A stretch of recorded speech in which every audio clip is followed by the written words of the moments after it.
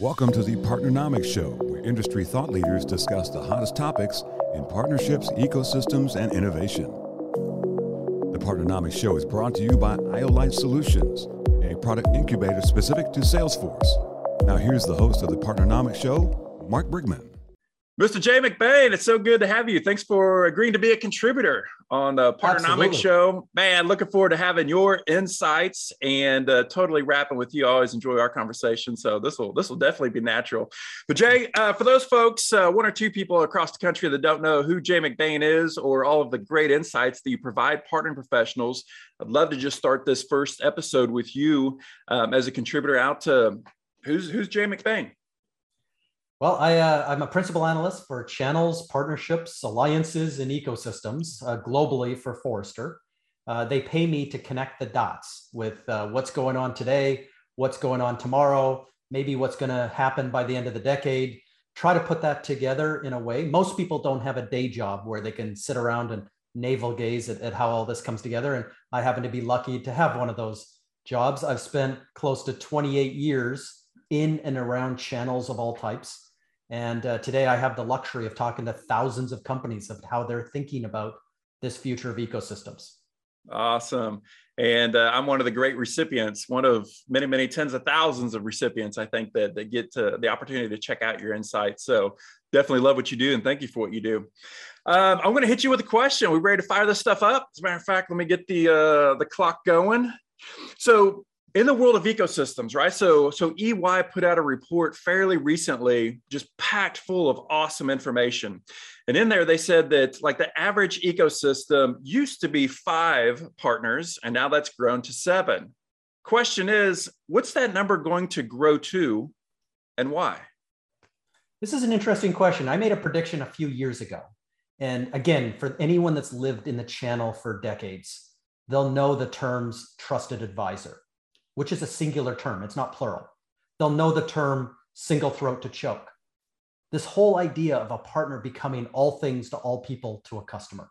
And we started to see signs of this earlier. And I started to measure it years ago where it's not a single throat to choke. You don't own all 28 moments when that customer has a problem and when they get to vendor selection, you don't own all those moments. You don't own all the moments during the transaction. And you definitely, in a subscription consumption world, you don't own every 30 days forever. So it was part of Forrester research that we came up with these 5 partners on average that serve these customers and serve the multiplier.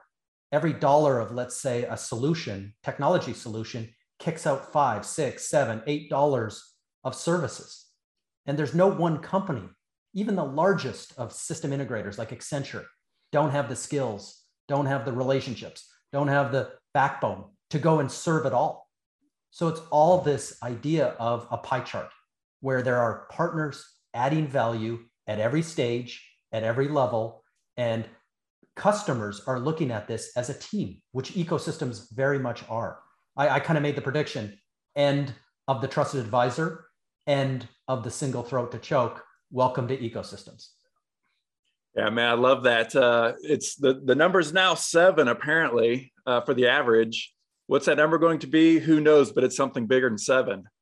It's definitely going to grow to be larger, I think, especially as we become more coordinated. I think it's going to take longer, but it's awesome to see all the tech that's coming into the space that allows us to get more coordinated. But as you talk about, you know, the bifurcation or trifurcation of the channel, there's a lot of opportunities for companies to come in and play and provide value.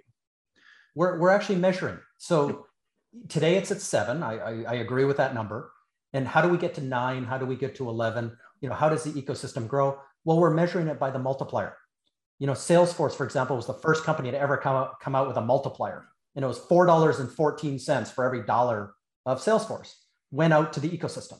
Software companies, hardware companies, mostly 64% of it was services. Well, that number today is $6.19. It's gone up by 50% in only a few years. And it continues to go up. It'll be $8, it'll be $10 because we're having more to measure inside of that.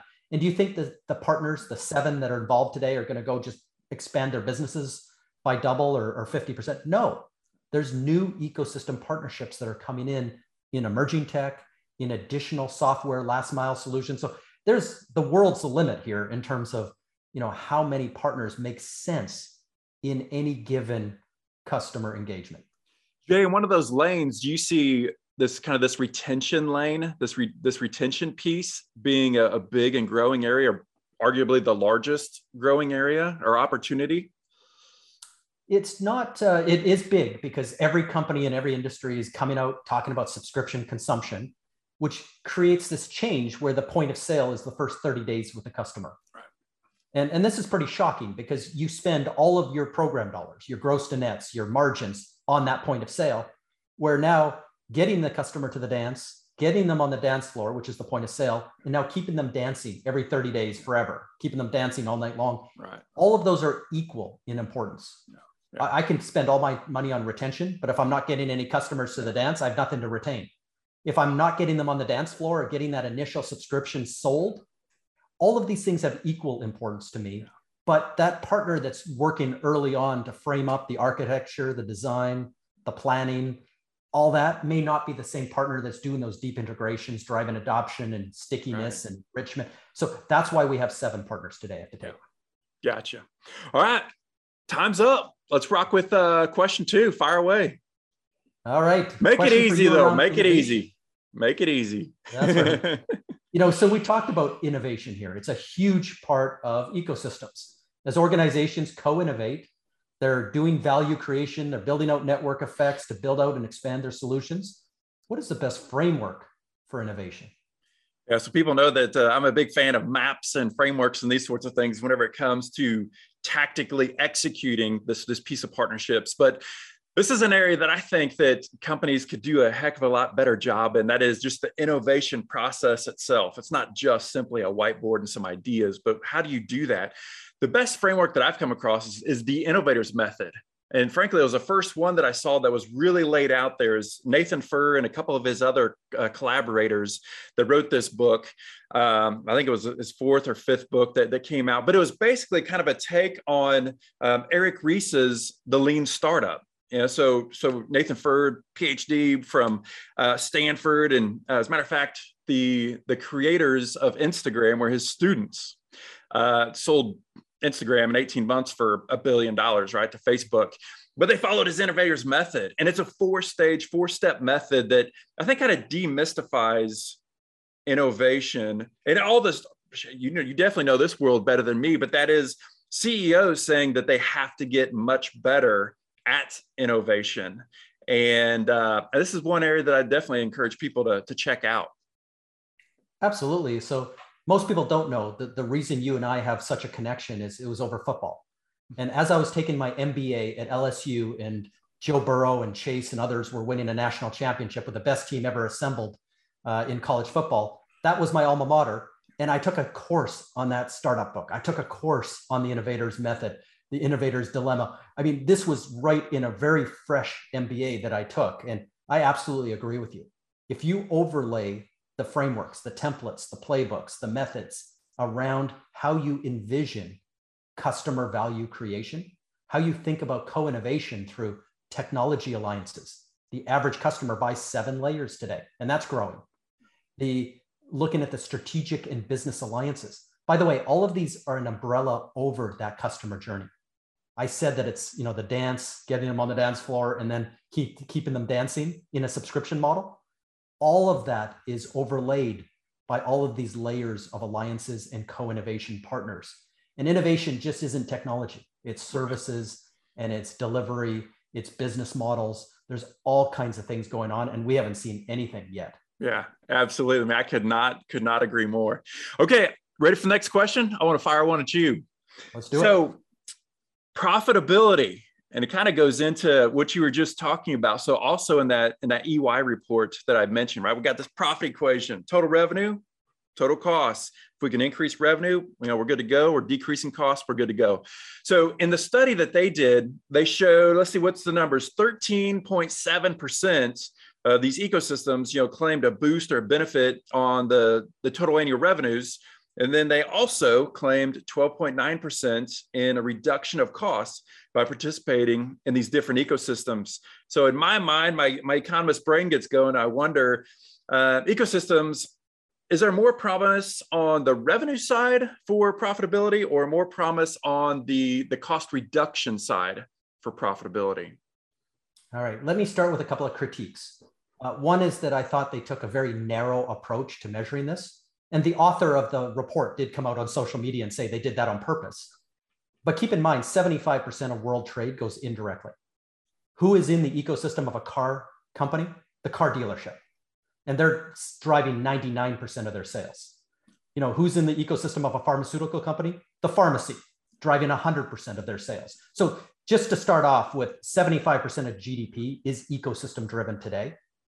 But they tried to, and I think they were thoughtful in doing this, is let's exclude the value added transaction. You know, yes, it's a huge deal getting your customer on the dance floor. And we appreciate it. And obviously we're spending billions of dollars to make that better. Now, let's talk about the non-transacting elements of an ecosystem. We talked about the innovation, tech alliances, strategic business alliances. We talked about getting the customer to the dance through those 28 moments of non-transacting, affiliates, affinity partners, advocates, ambassadors, all these things that go on to get your customer confident and get them educated so that they make vendor selection in our favor. Think about those partners that show up post-transaction, keeping it a customer for life. So most companies now that have moved into subscription and consumption aren't actually anchored anymore on revenue, profit, and customer sat. The world is shifting pretty fast. So when we look at Tesla, when we look at Netflix, when we look at these companies and their annual and quarterly results, none of us pick up what the revenue number is because we don't care. None of us pick up the profit number because in most cases there isn't any. None of us are picking up the customer sat or net promoter score. We're only looking at three things in an ecosystem. We're looking at number one, subscribers. Number two, how many new subscribers this period. And number three, the churn rate. So yes, there's a massive cost reduction ability. There's a lower cost to acquire a customer. When marketplaces drive their fees from 20% down to 3%, my cost to acquire a customer just went down by 17% last June. My marketing, my sales, how I build out channels, which has been the promise of channels forever, is to lower my cost to acquire a customer, to lower my cost of goods sold, to lower the cost of product development and other things. So that promise is there, but we're now starting to measure the incremental benefit that these non-transactional partners give us in this broader ecosystem view. Yeah. Question for you, kind of a follow-up. There's a massive amount of investment dollars that are out there, right? I think you reported there's $1 billion that came out in our space in the partnership tech space just in 21. Do you think that affords this additional, I guess I'll call it a luxury of not really looking just at the profitability from a short-term perspective, because there's dollars in investment that's out there? Investors are willing to bet on the long game and run a company for, look at Uber and others, right? They're running a long time in the red. Do you think that would shift if there's the market dynamics would put more pressure on trying to become profitable and investors would pull back? Yeah, there's one word, is valuation. Yeah. The companies that were really good in the past at driving out, strong revenue, great profit, great stock buybacks, and playing the market, General Electric, IBM, all the winners of those decades are now in trouble. Yeah, big time. Valuation perspective. And now we have these multi-trillion-dollar companies that are ecosystem companies that, they're driving unbelievable revenue growth. They're driving, many of them are driving, strong profitability and things like that. But those aren't the things we're watching. We're watching that ability to gain new subscribers, to build the subscriber base, and to reduce the churn rate. Yeah. That's it. So in the world, I'm asking these companies a question now. Why is Microsoft beating AWS? It's not based on technology, and it never has been. No one's ever won a market because they had better technology. It's better marketing, it's better sales, and now it's a better ecosystem. Microsoft has an army of 500,000 partners and 400 new ones joining every day that are talking up Microsoft in those critical early 28 moments, and they're keeping that customer Microsoft for life.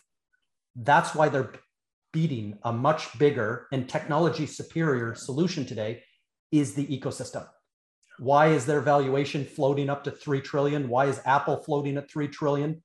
It's all about ecosystem. So now they're coming back to these more traditional companies, revenue, profit, customer sat, type of companies, product sales companies, and trying to break them out of that product scale, sales, and distribution sense and start talking about embedded and white labeled and this broader co-innovation.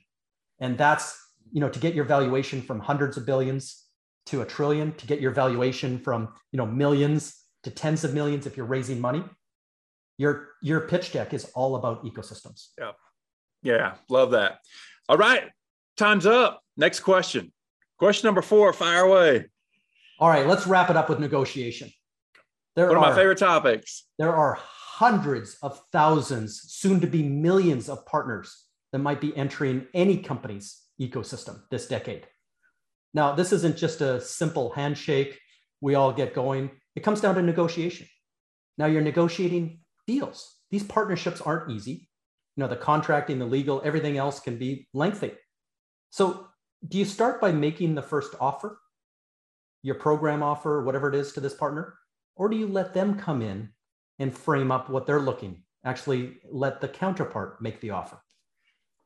Yeah, man, I love this question. And just there's so much strategy and I think even creativity that goes into the whole world of negotiation. And as a matter of fact, we just launched a course in negotiation where we talk about a lot of these different things. But this is one that I have pretty strong feelings about. But there's definitely diverse opinions that are out there. There are some other good resources, where people share their thoughts. But my personal belief is I love to make the first offer. Love to kind of understand the landscape that's out there. I think that's when you can get yourself positioned to put value on the table, but make the first offer. Why is that?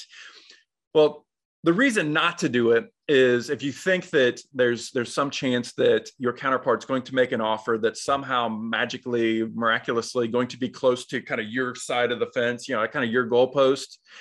In the world that we live in and partnering, we're negotiating with pretty seasoned, pretty advanced people that know what the heck they're doing. The odds of them making a mistake of planting the flag next to you are slim to none. So what I like to do just from a strategy perspective is plant the flag, but plant the flag where I want it. Plant it in a place that's defensible, that I can absolutely defend. I'm not a big fan of, just shooting for the moon and then being ready to give a bunch of concessions.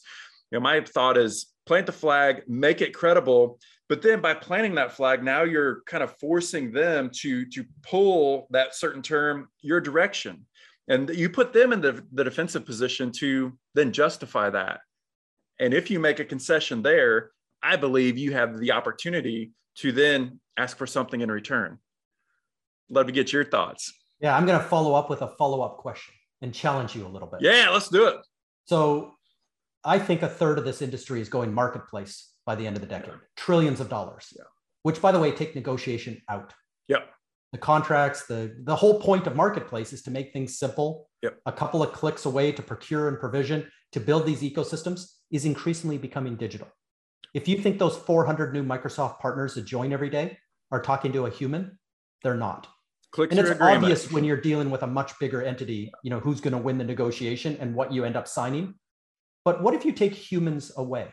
The marketplaces need to create negotiation technology and maybe it's automated bots that come to an understanding somewhere in the middle, this revenue share, this co-innovation, this value creation, and who owns what piece of it. Will that become digital in marketplaces? Will it become digital in partner technology? How do we handle that negotiation in a world that's increasingly digital? Yeah, man, that's a great question and a great point. And I think the fact of the matter is partnerships are on a continuum between being very transactional. Hey, I've got a reseller program. Here's my click-through agreement. Sign it or don't. Here's my marketplace. Do you want to come in and play? Sign it or don't.